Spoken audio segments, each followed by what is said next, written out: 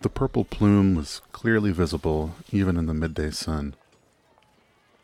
Asher had been following it like a guiding star as he crossed the plains of Numeria, and he guides his horse Mayim through the gates as he's finally arrived and heads to the stable. He exchanges a few pleasantries with the stable master, asks about his lodging options, and opts to give the Evercandle a try. With his eyes transfixed on the torch, Asher stumbles his way towards the inn a bit before finally tearing his gaze away. He wipes the dust and mud off his boots, scraping the bottom along the front edge of the wooden planks, and enters the inn. Hello, stranger. If you're looking for lodging, we do have a room available. But keep things quiet and keep things tidy, or it's off to the boarding house with you. Asher tips his hat respectfully and smiles. Well met, ma'am. Indeed, I am looking for lodging here, and I can assure you I can and will abide by those reasonable terms. I am grateful for the hospitality. I am called Asher Halich. Well, we shall see, Asher. The two agree upon the standard rate, and Asher goes up to his room. It's simple but clean, and Asher observes everything's place and condition so as to be sure to return things the way they were when he leaves. Not that he's in any hurry to leave, he only just got here. Finally got here. He places his backpack on the bed and arranges his smelting equipment on the desk for later. There's no time for crafting now. There's so much to see and to learn. He follows the sound of hammers and anvils to the forge. Asher's eyes are wide with wonder as he politely observes the working of metals unlike any he'd ever seen. Metals that fell from the stars. As the sun sets, the purple light of the torch seems even brighter. Asher makes his way to the foundry. Not the foundry or the foundry, but the foundry. He sits at a table by a window looking at the torch. He thinks about how different the stars look here compared to his home in Geb's Rest, all the way across the world on the continent of Garund. He's lost in thought when a man clears his throat to get his attention. Asher sees who he assumes must be an employee and greets him. Ah, hello there. Well met, sir. You have quite the establishment here. I am called Asher Halich. If it isn't apparent, I have only just arrived in town today. There's something special about this place, and I can't quite put my finger on it. There's more to Torch than just the torch, I suppose you could say. I've traveled a long way from home, and been through many, many places. He chuckles to himself. I've been through burning buildings, nearly drowned in the inner sea, encountered bandits in the river kingdoms. I find myself in two fistfuls of trouble, more often than not, but I've made it here. It's all been worth it. How lucky am I? I'm sure you're busy, so I won't keep you here, but perhaps we can talk more another time. He offers a friendly wave as he returns to gazing out the window. A smile crosses his face as he shakes his head, marveling at the journey he's been on just to make it to this town. Tomorrow he'll set out to explore the area, see what he can scavenge, and soak in every bit of his surroundings. But that's tomorrow. For tonight, there's nowhere in the world Asher would rather be than right here in Torch, watching the bright purple plume burn against the night sky. Yes, Asher says to himself. How lucky am I? This is Spot Against the Machine.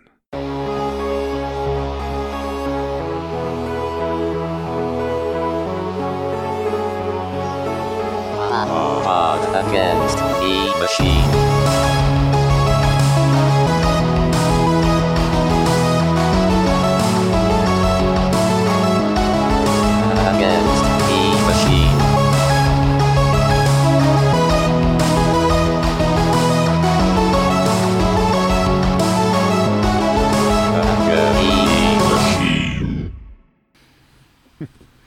Welcome back to Pot Against the Machine, the only Pathfinder actual play that's contractually obligated to kill every character before Book 3 ends. I'm your host, and here's everybody.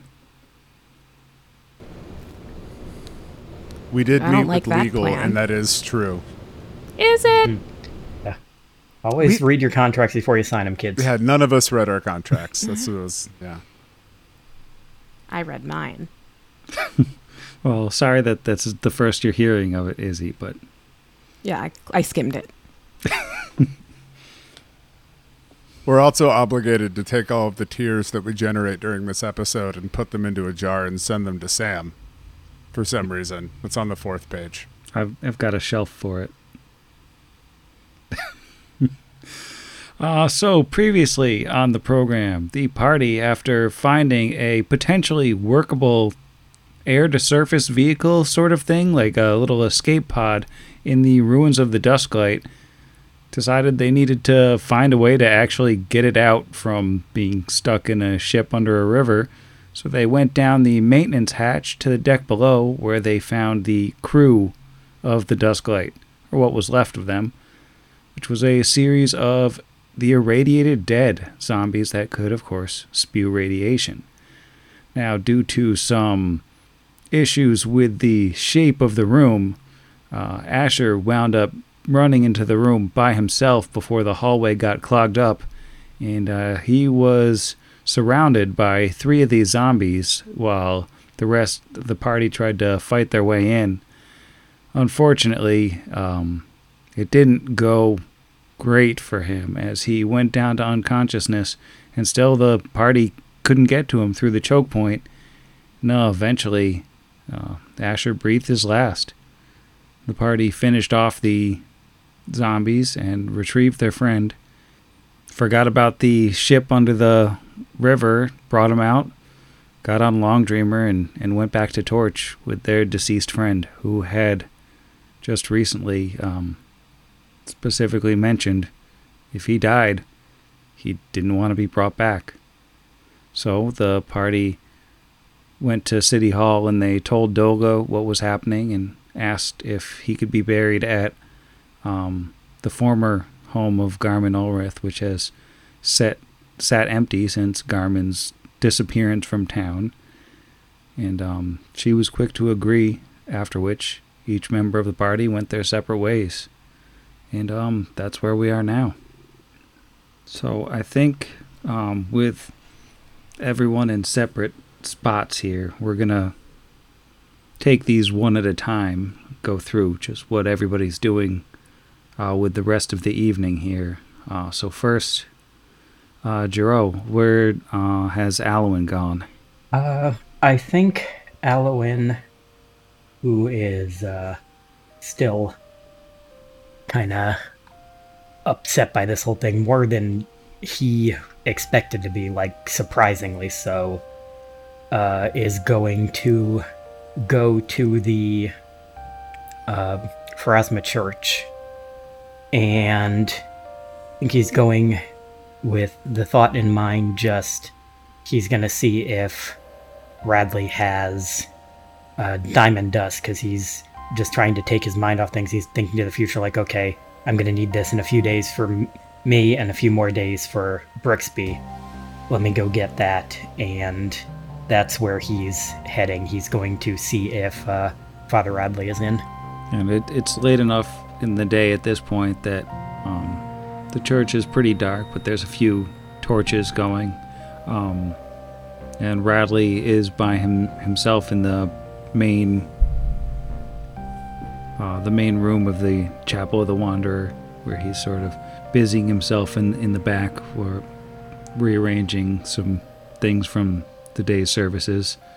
And Alwyn will come in. He still looks awful, like he's still got kind of like the weird, like cracked glazed skin from his one negative level that he still has, and he also has like frost burns all over him from when he destroyed the symbol of Caldera with his thing, because he didn't bother to heal himself after that. Like, he didn't really care to.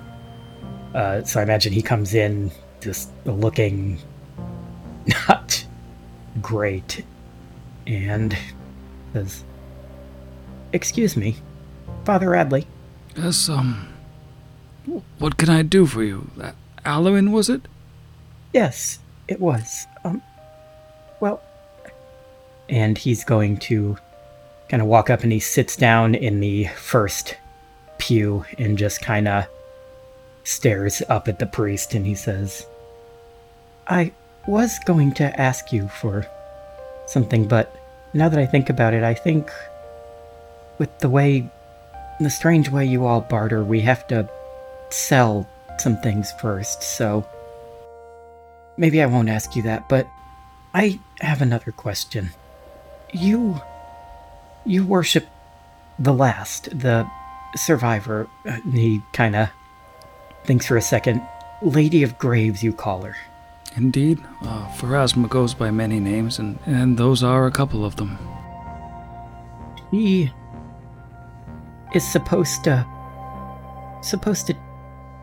take the dead, or at least judge the dead, from what you believe, correct? Yes, Pharasma awaits in the boneyard as the never-ending procession of the dead slowly make their way to her for a judgment and to be sent along to their final eternal destinations. And that happens to everyone that dies. Every single soul must be judged, indeed. I just wonder, I don't know if you know, in fact, I don't know how you would, but when we investigated this place, this tower, there was an evil wizard there, but he was dead. It's a long story, but at one point I died. At least everyone said I died. They brought me back with resurrection magic, and he pulled up his arm with all the cracks on it. I was able to restore some of the damage that was done, but I haven't been able to fix it all yet. But when I was not alive, I saw no boneyard. None of these afterlives that any of you talked about.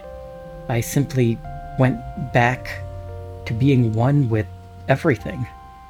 Oh. That is very strange indeed.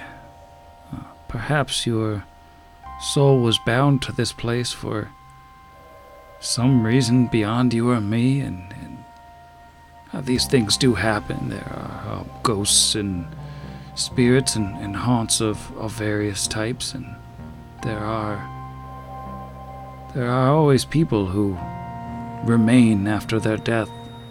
But this is a temporary state. Eventually, all must go to the Lady of Graves. A temporary state.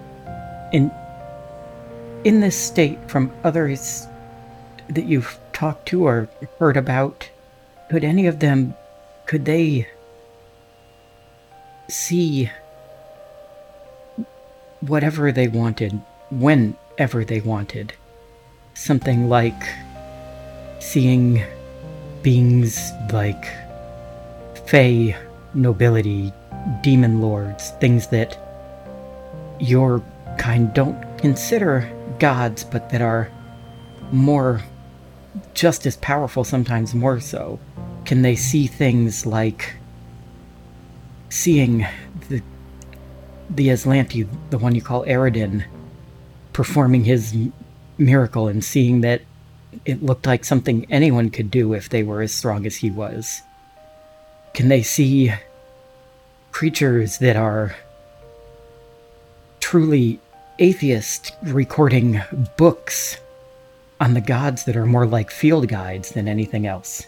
Now, I am an old man, but I must say you are only the second person that I've ever spoken to, at least that I know of, that has come back from beyond. So you'll have to forgive me if my knowledge of this realm is some speculation, and to some extent incomplete, but it is said that this plane of existence where the physical world is merely one of many existences, and the boneyard is one, and there are many in between. There are planes of existence where time itself is, instead of something that progresses linearly, it's instead something that you can walk through as you would walk across this room. Now, perhaps I claim no expertise on your particular experience, but perhaps something offered you a glimpse into one of these modes of existence that are completely foreign to the way we live here, the way we perceive life and time, and I'm afraid I cannot offer you a satisfactory answer on this. And you see it looks like he's kind of getting more and more upset as he's listening to the father, and says back after that, "That's one explanation. Another could be that none of it is true. These things that have convinced you all that they're gods, maybe you only go to their realms, these other realms, because you believe you will. Just like," and he's getting, his voice really isn't changing, but he's just getting, you can tell he's getting more and more agitated. "Just like they can convince you that powers you have are theirs to give and to take away if you don't act exactly like they think you should.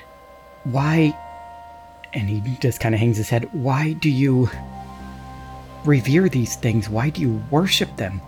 They're not gods, they're monsters." I know, as far as I'm concerned, I have prayed to the same Grey Lady for more than 60 years. Every morning when I wake, every night before I go to sleep, and depending on the day, multiple times throughout. Most of my prayers have gone unanswered, but some of them have been answered in both palpable ways and ways that are much more subtle. Of course, she has faithfully granted me a modicum of magic as a follower of hers, and I use that magic to take care of this place, take care of the people in this town. I do not think that only gods can do these things, but I think the willingness to act as a shepherd for the countless lives in this world and all the worlds beyond, that is not a monstrous thing in my understanding.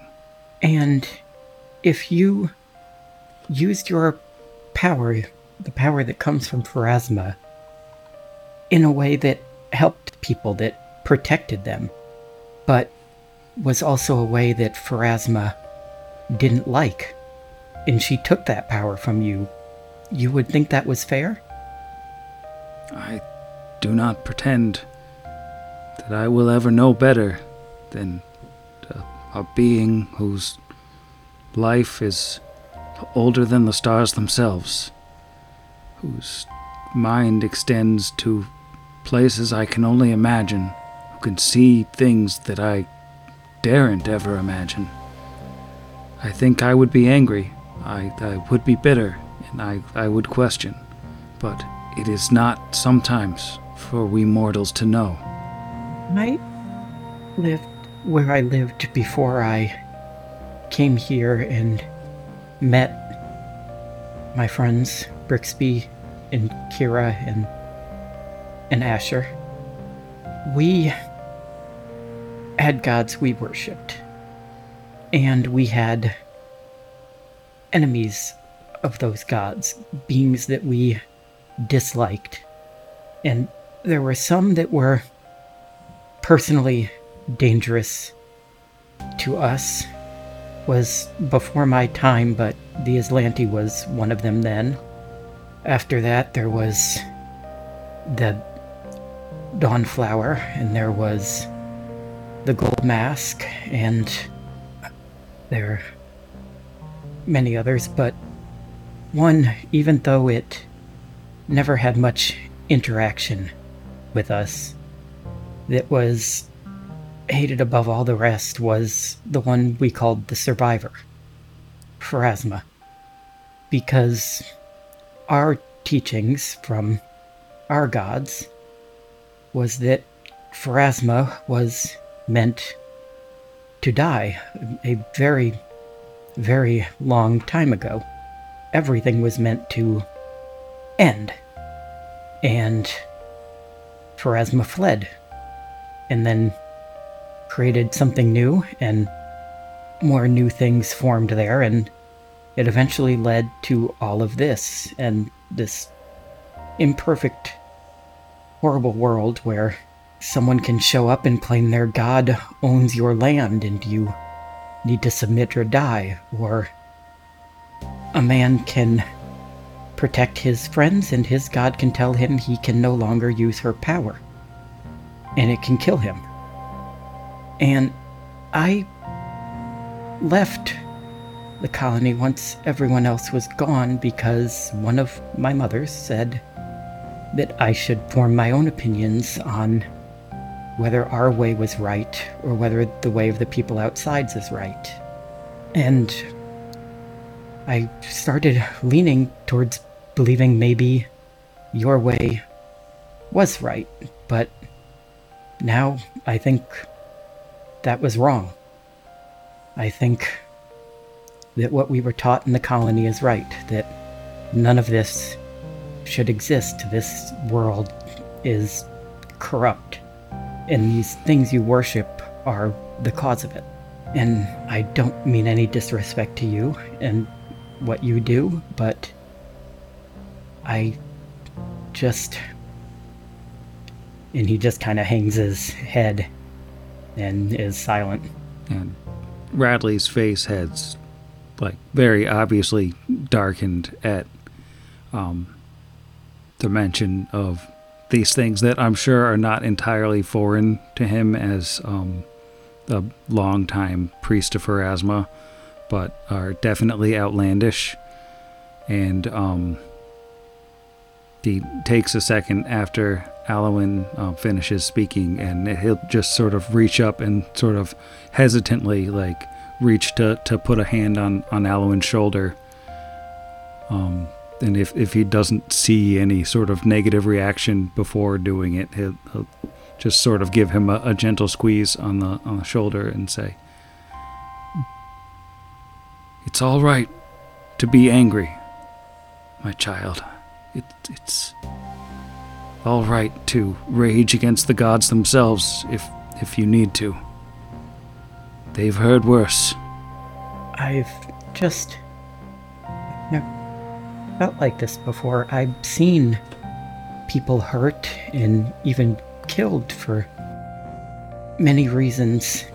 I don't know if you know what happened, but Asher, he was sort of like our leader almost, I think you could say. He was such a good person, the best person I've met since I left the colony, maybe the best person I've met since my mother, and he's dead.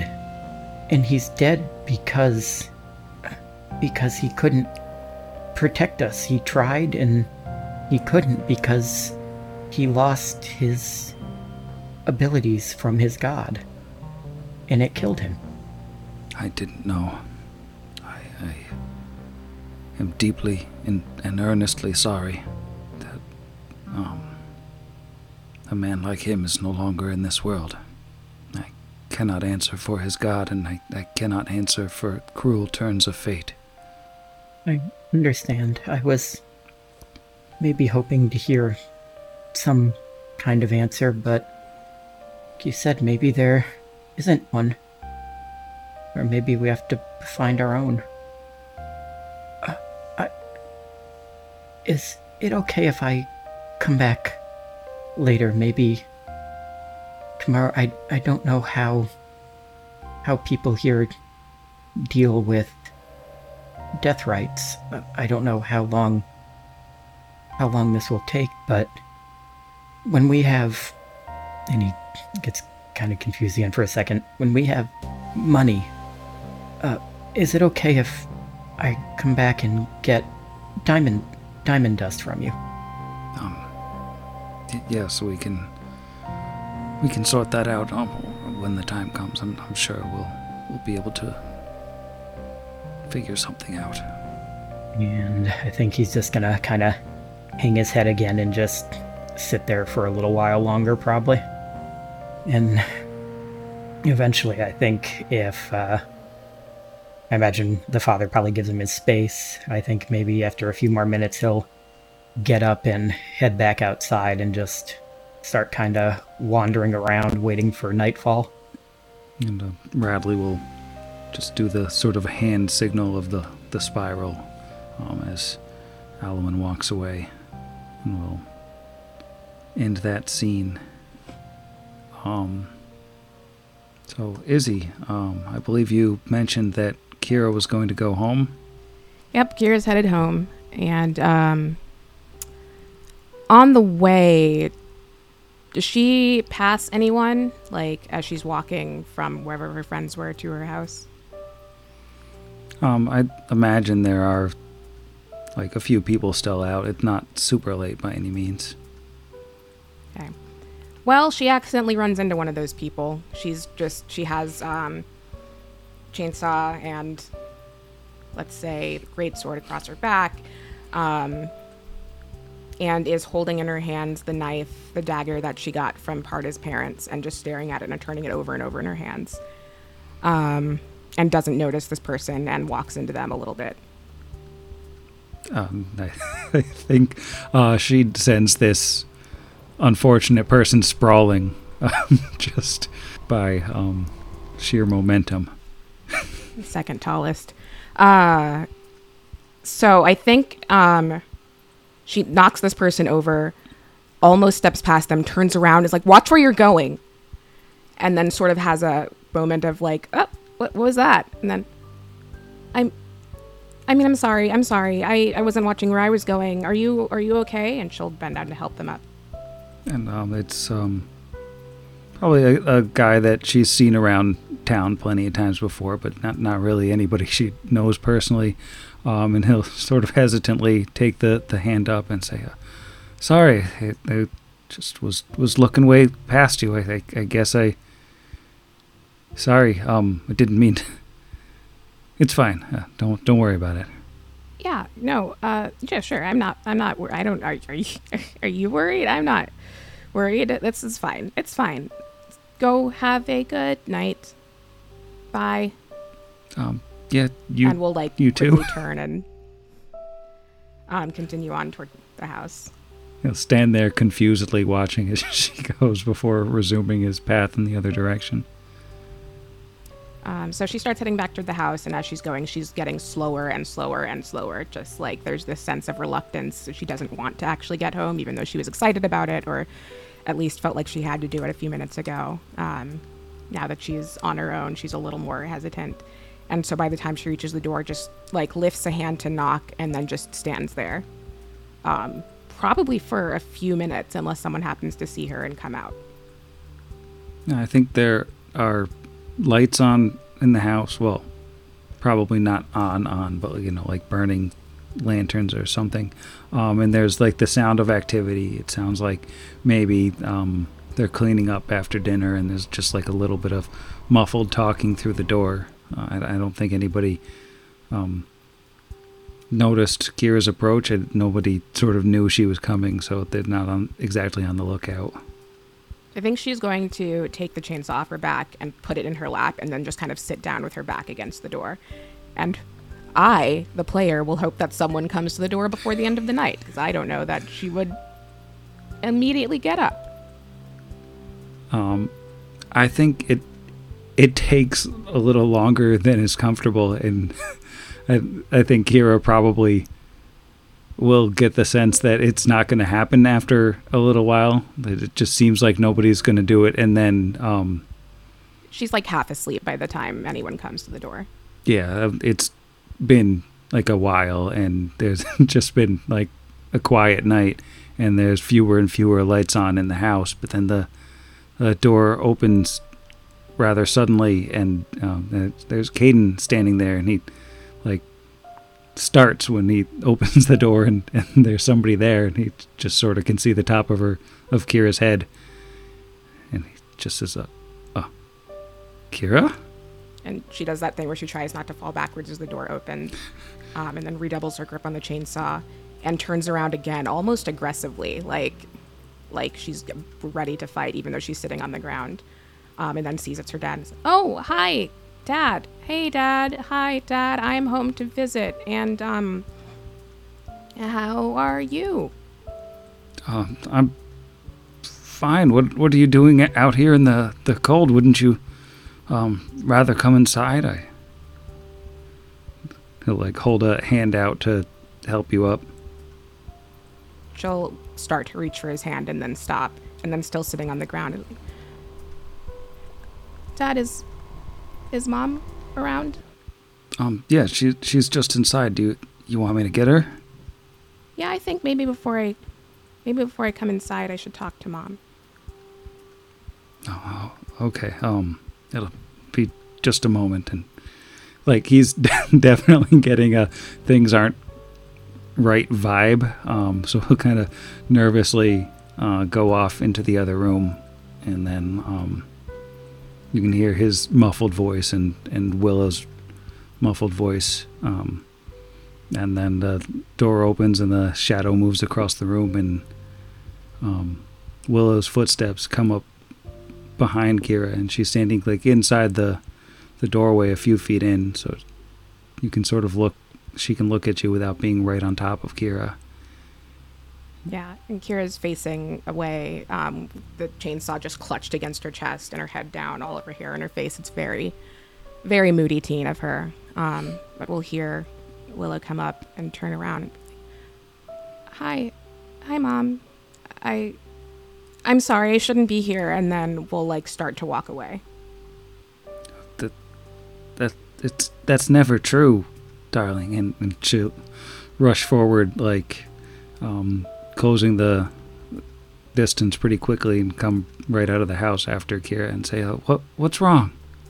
And Kira just starts crying. Just everything.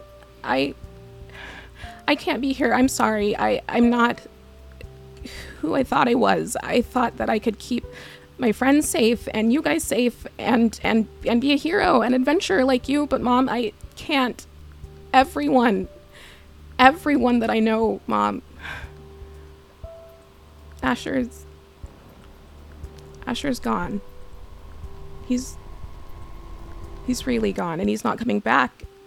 And he was only the most recent one, Mom. And she'll hold out the dagger that part his parents gave her, and it's like, I don't think that I should have this anymore. Can you take it? And she's like gotten, right in front of her daughter, and she's looking up at her, and she puts a hand on the dagger without actually taking it away, just like so they're both touching it at the same time, and she'll say, "I'm so sorry. It's the hardest thing in the world to lose someone, especially when you've formed a bond like you did with Asher, with Parda. And I know that your reaction is always going to be to blame yourself, but I don't know how it happened. I wasn't there for you, but I know you, and I know that you did everything that you could. We can't control everything, and we can't protect everyone all the time. The best we can do is our best, Kira, and I know that you do yours." And almost before she's done talking, Kira's shaking her head and like just scrubs at her face, wipes away some tears, still crying. It's like, no, Mom, you don't understand. Mom, I was so mean to him the last time we talked. I was so mad. I barely even remember what we were talking about anymore, but he tried to do something for us. He's always doing things for us, Mom, and I got mad at him, and I shouldn't have, and the last thing I said, Mom, I can't do this anymore. I can't watch any more friends die. I don't know how. I don't know how, Mom, please. I want to be done now. You don't have to go back out there. You don't owe anyone anything, Kira. You already are a hero. What you've done for this town, what you've done for New Maria, it's more than enough, and it's more than anyone could have asked of you. You're far too young to have lost a dear friend like Asher, let alone more than one. Mom, if I stay here, I don't know if you'll be safe either. I thought I was strong enough to protect them, to protect all of them. Alwyn and Brixby and Asher and Parda. But I don't think I'm strong enough, Mom, and I don't know how to get stronger. To some extent, I don't know that there's such a thing as strong enough. This world can be a dark and cruel place. Sometimes it's willing to take everything you can give and more. And Kira finally takes like a deep breath, and just one of those kind of breaths, and wipes her face with an arm. He's like, Can I stay here tonight? Is that okay? I don't think that I should be around my friends right now. It's always okay, Kira. You can stay here whenever you want to. Thanks, Mom. And we'll give her sort of a tentative hug. And then as she steps back, looks at the dagger that's still in her hand again. Like, I don't think I can give this back to Parda's parents. Can I leave it here with you? I can hold it for you until you're ready to carry it again. Kira nods. Yeah, thanks. Thanks, Mom. I love you. And she'll give you a hug back that is not tentative at all. It's much, much harder. And I think after a little bit of bone crunching, she says, this world is not a fair place, and you know that better than most people twice your age. Come on, let's get you inside. Let's fill you up with something, and then you can get some rest. And Kira just nods. Having forfeited her Sky Metal Smith feat, that adds a +2 to some will saves. She's just not feeling worthy of that right now. So, Sam, don't use that against me, please. Thank you. I will absolutely never ask you to make a will save again. Yeah. That for the rest of this episode, probably.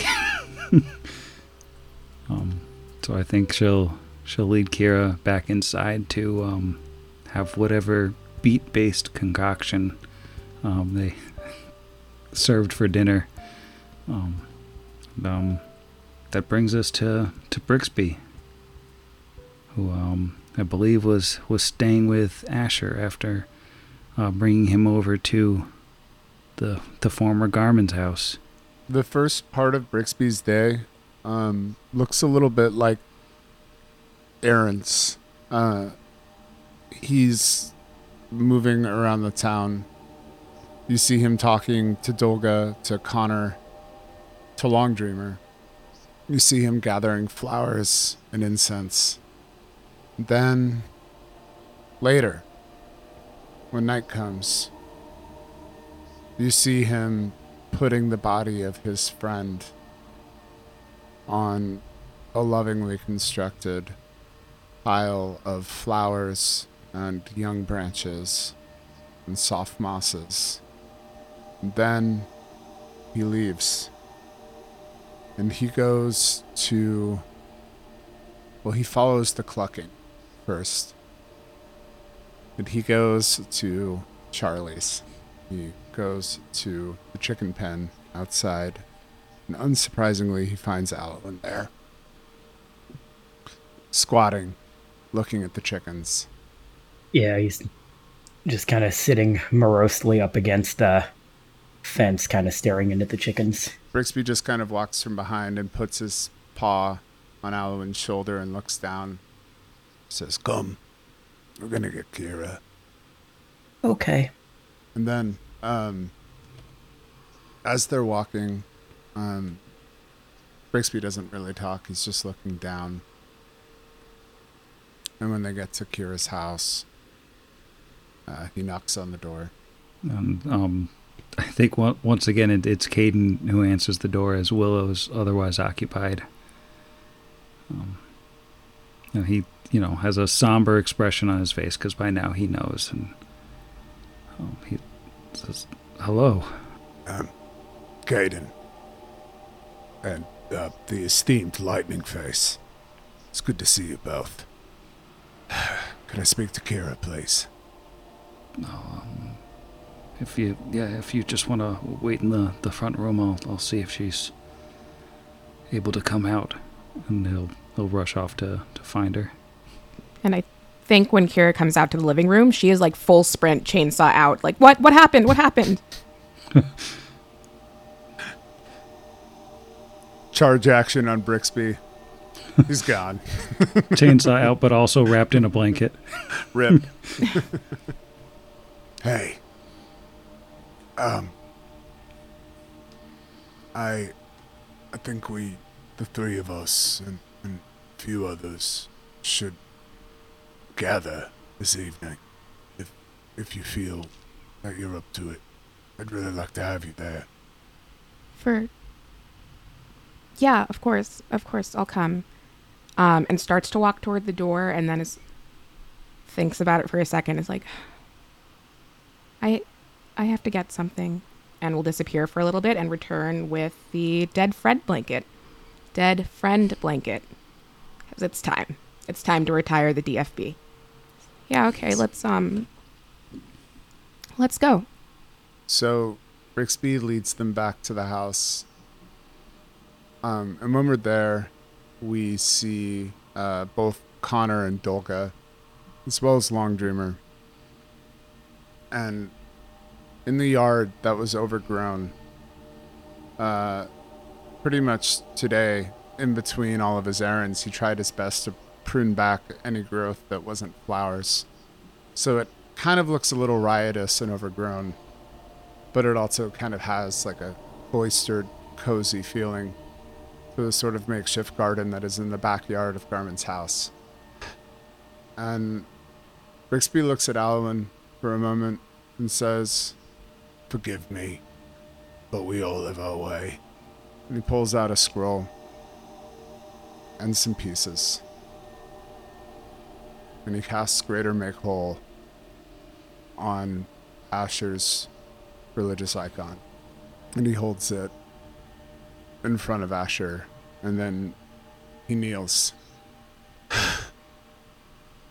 Loud enough for anyone to hear if they want to, but enough for folks to disregard if they want to pay their respects in a different way. He says, "Pardon me. I've actually done this. Prayed, that is.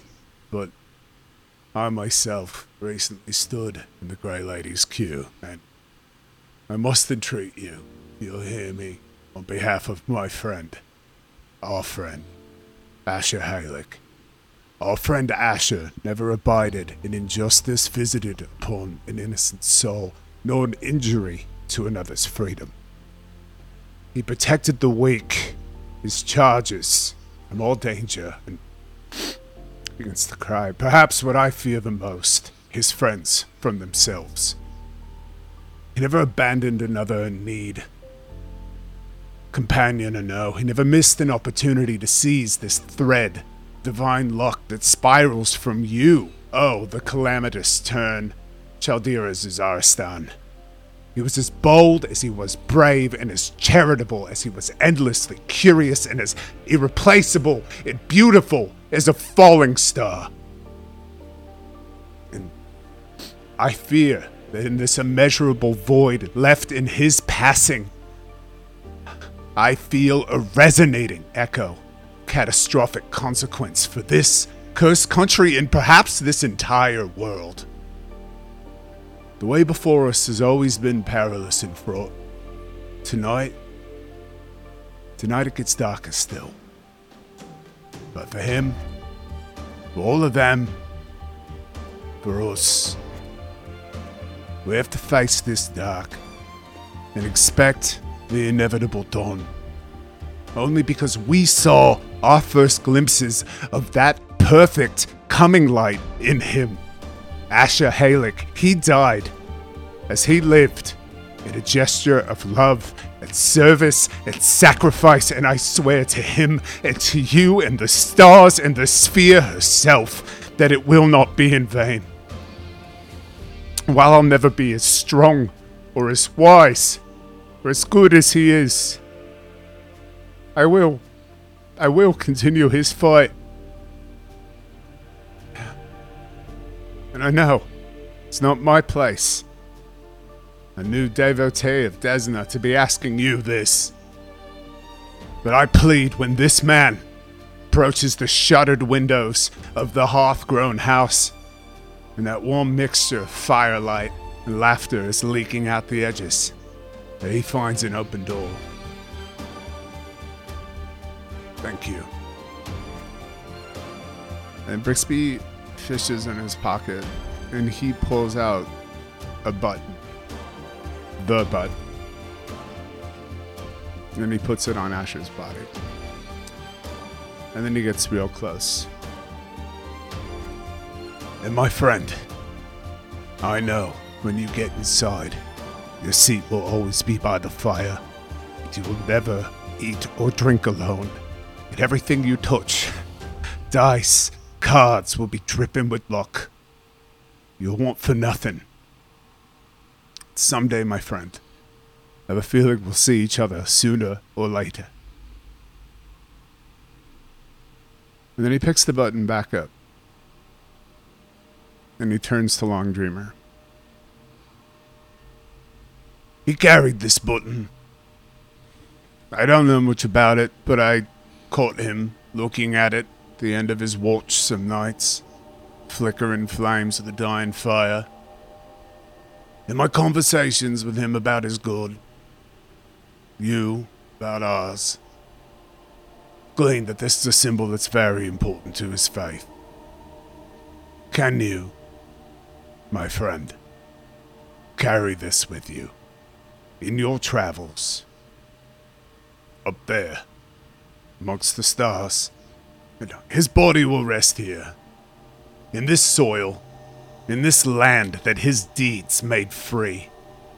But his heart, his light, belongs up there. It is as bright as any other. You know what? Maybe someday you'll find yourself in Axis.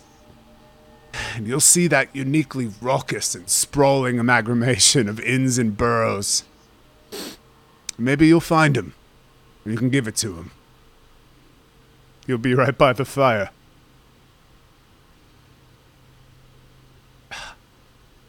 Brix turns to Connor and Dolga. Tomorrow, the people of Torch will gather here to remember him, and then we will bury him fully. And after, he turns to the Azers, I'd like you, along with Connor, to make a statue of him here. This will be a place where people of Torch, Numeria, come to pray for luck. This will be a shrine to Chaldira Zuzaristan.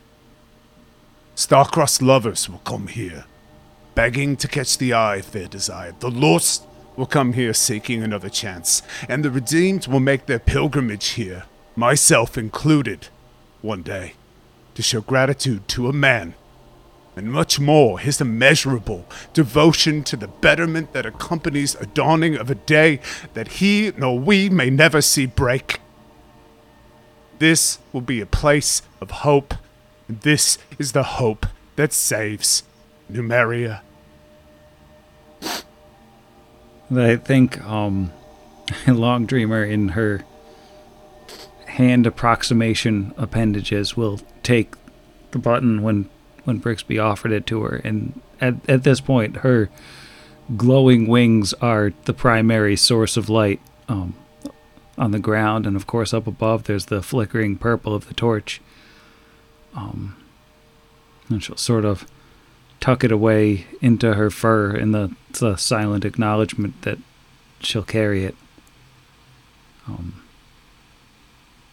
I think by now, like, there's a few more people have come around since you gathered them. Like Connor came and Val has come running, and she's brought like a group of others. As the town is sort of gathering up in this backyard that not too long ago belonged to essentially a gangster, but it sat empty for quite some time now, and Dolga will clap Brixby on the shoulder and she'll say,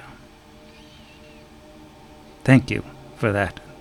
Thank all of you for all that you've done for this town, for all of us. I won't pretend to be a speech maker. Bride knows no one needs to hear me natter on, but I do wish to honor the life of a great man, of a good man, a decent man. He was not born here, and he was only here for a short while, but still he agreed to risk his life time and again for our well-being when we most needed a hero.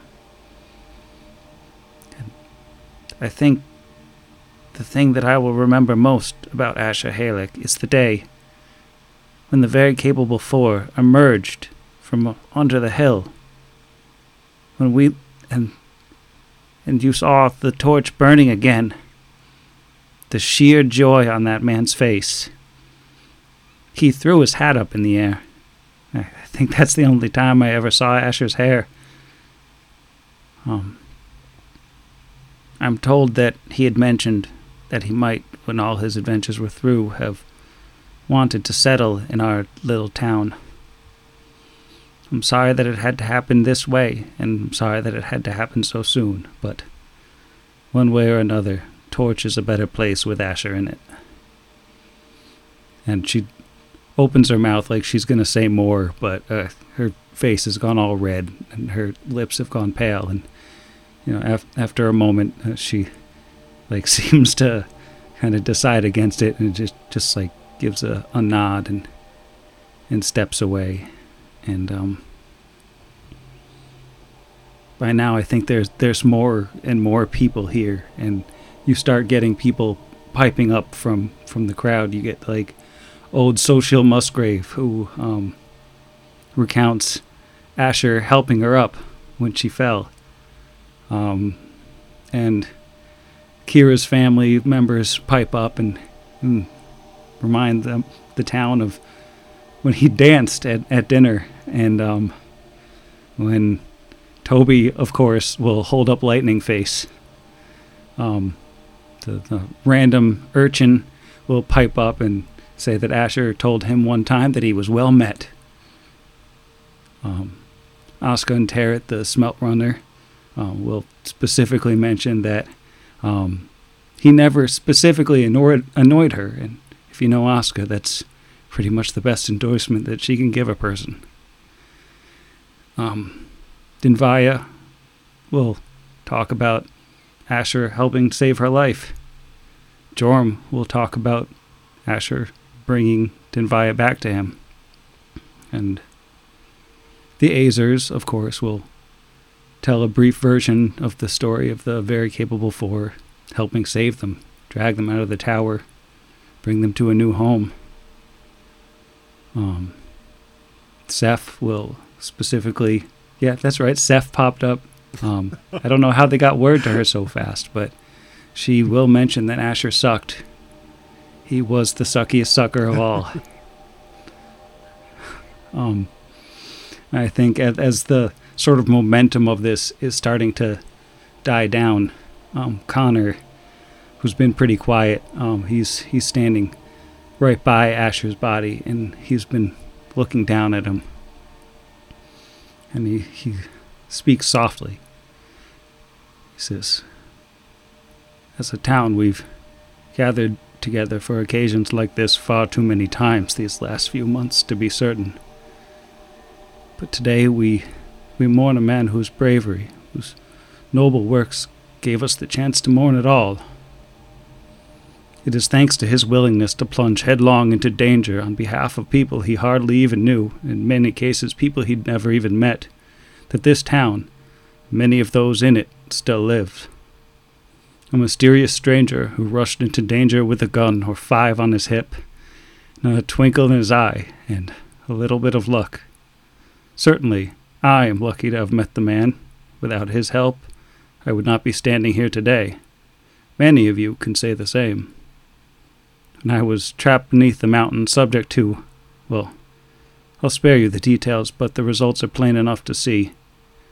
Asher's face was the first one I saw when I was freed. As I lay on the floor, master of neither my mind nor my body, unable to even form words, Asher Halick knelt down in front of me, offered me a helping hand. He called me sir. He pauses for a second, half laughing to himself, and he wipes the back of his hand across his eyes. He was good. He was strong. He wouldn't, for instance, steal anyone's bed. This was a man who didn't owe us anything, and yet he gave us everything time and again. Even when the very capable 4 emerged from under the hill, when the job was done and the torch was lit and the town was saved, he never stopped protecting us. As we celebrated, he warned us of the dangers of the Technic League turning their eye on Torch, a warning that proved prescient. He brought back the possessions of those who'd fallen under the Black Hill, personal effects and holy symbols, and turned them over to the council to be returned to their next of kin. And, to be quite frank, he trusted me when I gave him every reason to doubt. I owe more than my life to Asher Halick.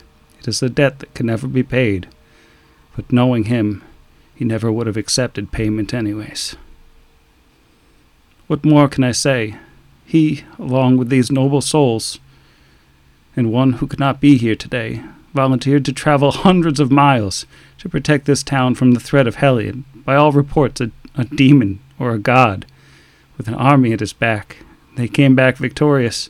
They saved us again. But Asher and these 3 heroes, their work was not done. If Meanda's words are to be believed, they protect not just Torch now, but all of Numeria, if not the entire world. They drew the eye of the Technic League away from here at great personal risk, as they searched for a way to solve an impossible problem. Asher was a man who trusted his luck, and that luck helped him save innumerable people. It may have run out. He looks at the body and he lets out a long, shuddering breath. But it was never wasted.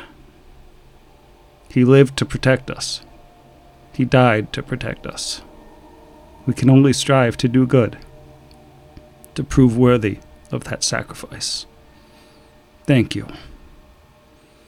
And as Connor turns and walks away from the body, going slowly on his 3 robotic legs so that they don't make too much noise, Val rushes over from his side up to the pile that Asher's been laid out on, and she's carrying this strange, lumpy little burlap doll.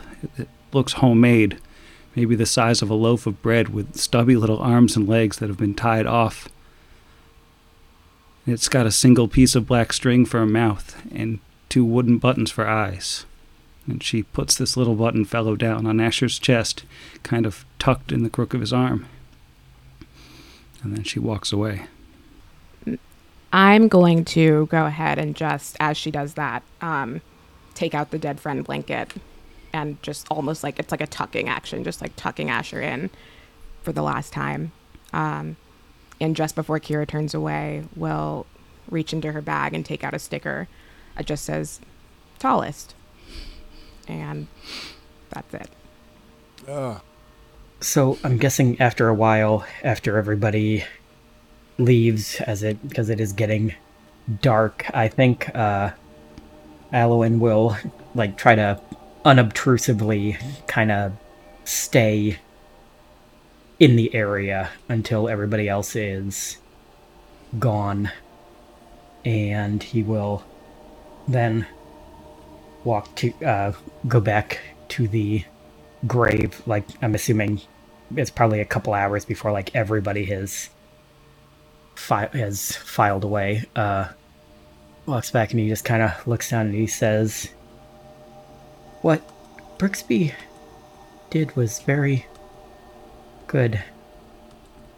He honored you in the way that I guess all of these people here do. And I hope it's okay if I can do something similar. I know a lot of the people here don't like what we do. It's why we always stayed to ourselves. But he's going to kneel down in front of the grave and he just says,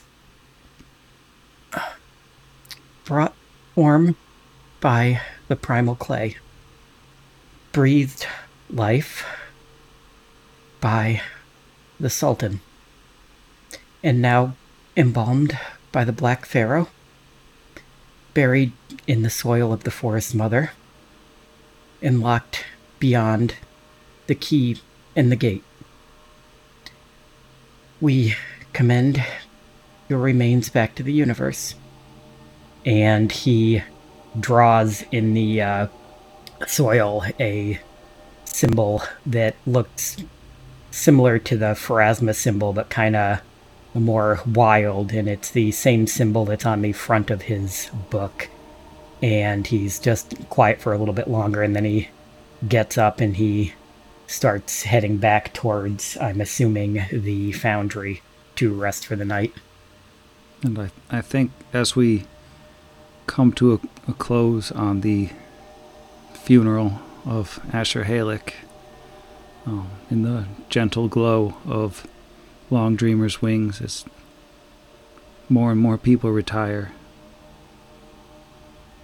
you all feel a warm wind blow for just a moment, and everybody levels up to level 11.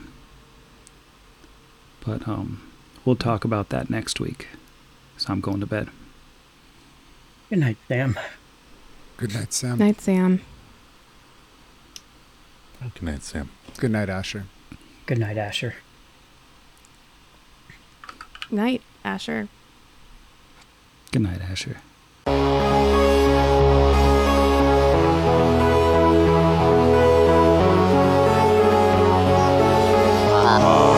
Against the machine.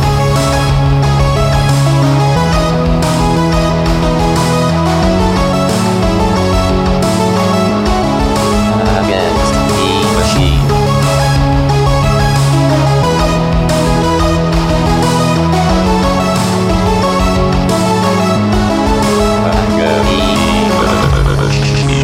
Pot Against the Machine is property of Network Against the Machine LLC, all rights reserved. Pathfinder and the Iron Gods Adventure Path are property of Paizo Publishing. See their website for more details. Theme Against the Machine was written and performed by our own Zach. See the show notes for additional music and sound licensing. If you enjoyed the show, we encourage you to leave us a review. Face forms. You were doing the face thing on purpose, right? Peace. Okay, I was going to say. Now recording! Give me flashbacks of Izzy screaming yes. urine over it. Hey! Adventurers, take me with you! Let's kill the Technic League. Oh my god, I'd be so down for Iago to show up. Yeah, I can't really do a good one, but oh well. Just crank up the volume on whatever you're doing. That's Just We oops all need peaks. to contact Yeah. Battle Zoo and have them make a 1E version of that April Fool's Day one they did, and we can just get like actual Iseki Gilbert Gottfried as a character. That one build a real world person. he would be a bard. All sonic damage all Oh. the time. Oh yeah, 100%. What is it? Like the one that shoots the Yeah. shards, Song of The Shards. The song, something- word, something singer, word, yeah, something Word spitter worder. singer. Yeah, Sid, no, it's song slapper. Probably the song slapper. The song spitter. slapper. But I do know they do the whole like song of chords or whatever that thing is. Yeah. Chord of that's the Shards. song. Chord of Shards. That's the one. Yes. There's all Song songs. of Storms. You're thinking of the Song of Storms from Legend of Zelda: The Wind Waker. No, you're thinking of Storm of Swords, the Game of Thrones novel. Sound Striker. I was really close. Sound Sound Striker. Slapper. Well, I think I remember this because really early. Jesus, gang, what do we do for 20 minutes? I feel like a toothpaste tube with nothing in it right now. I am just.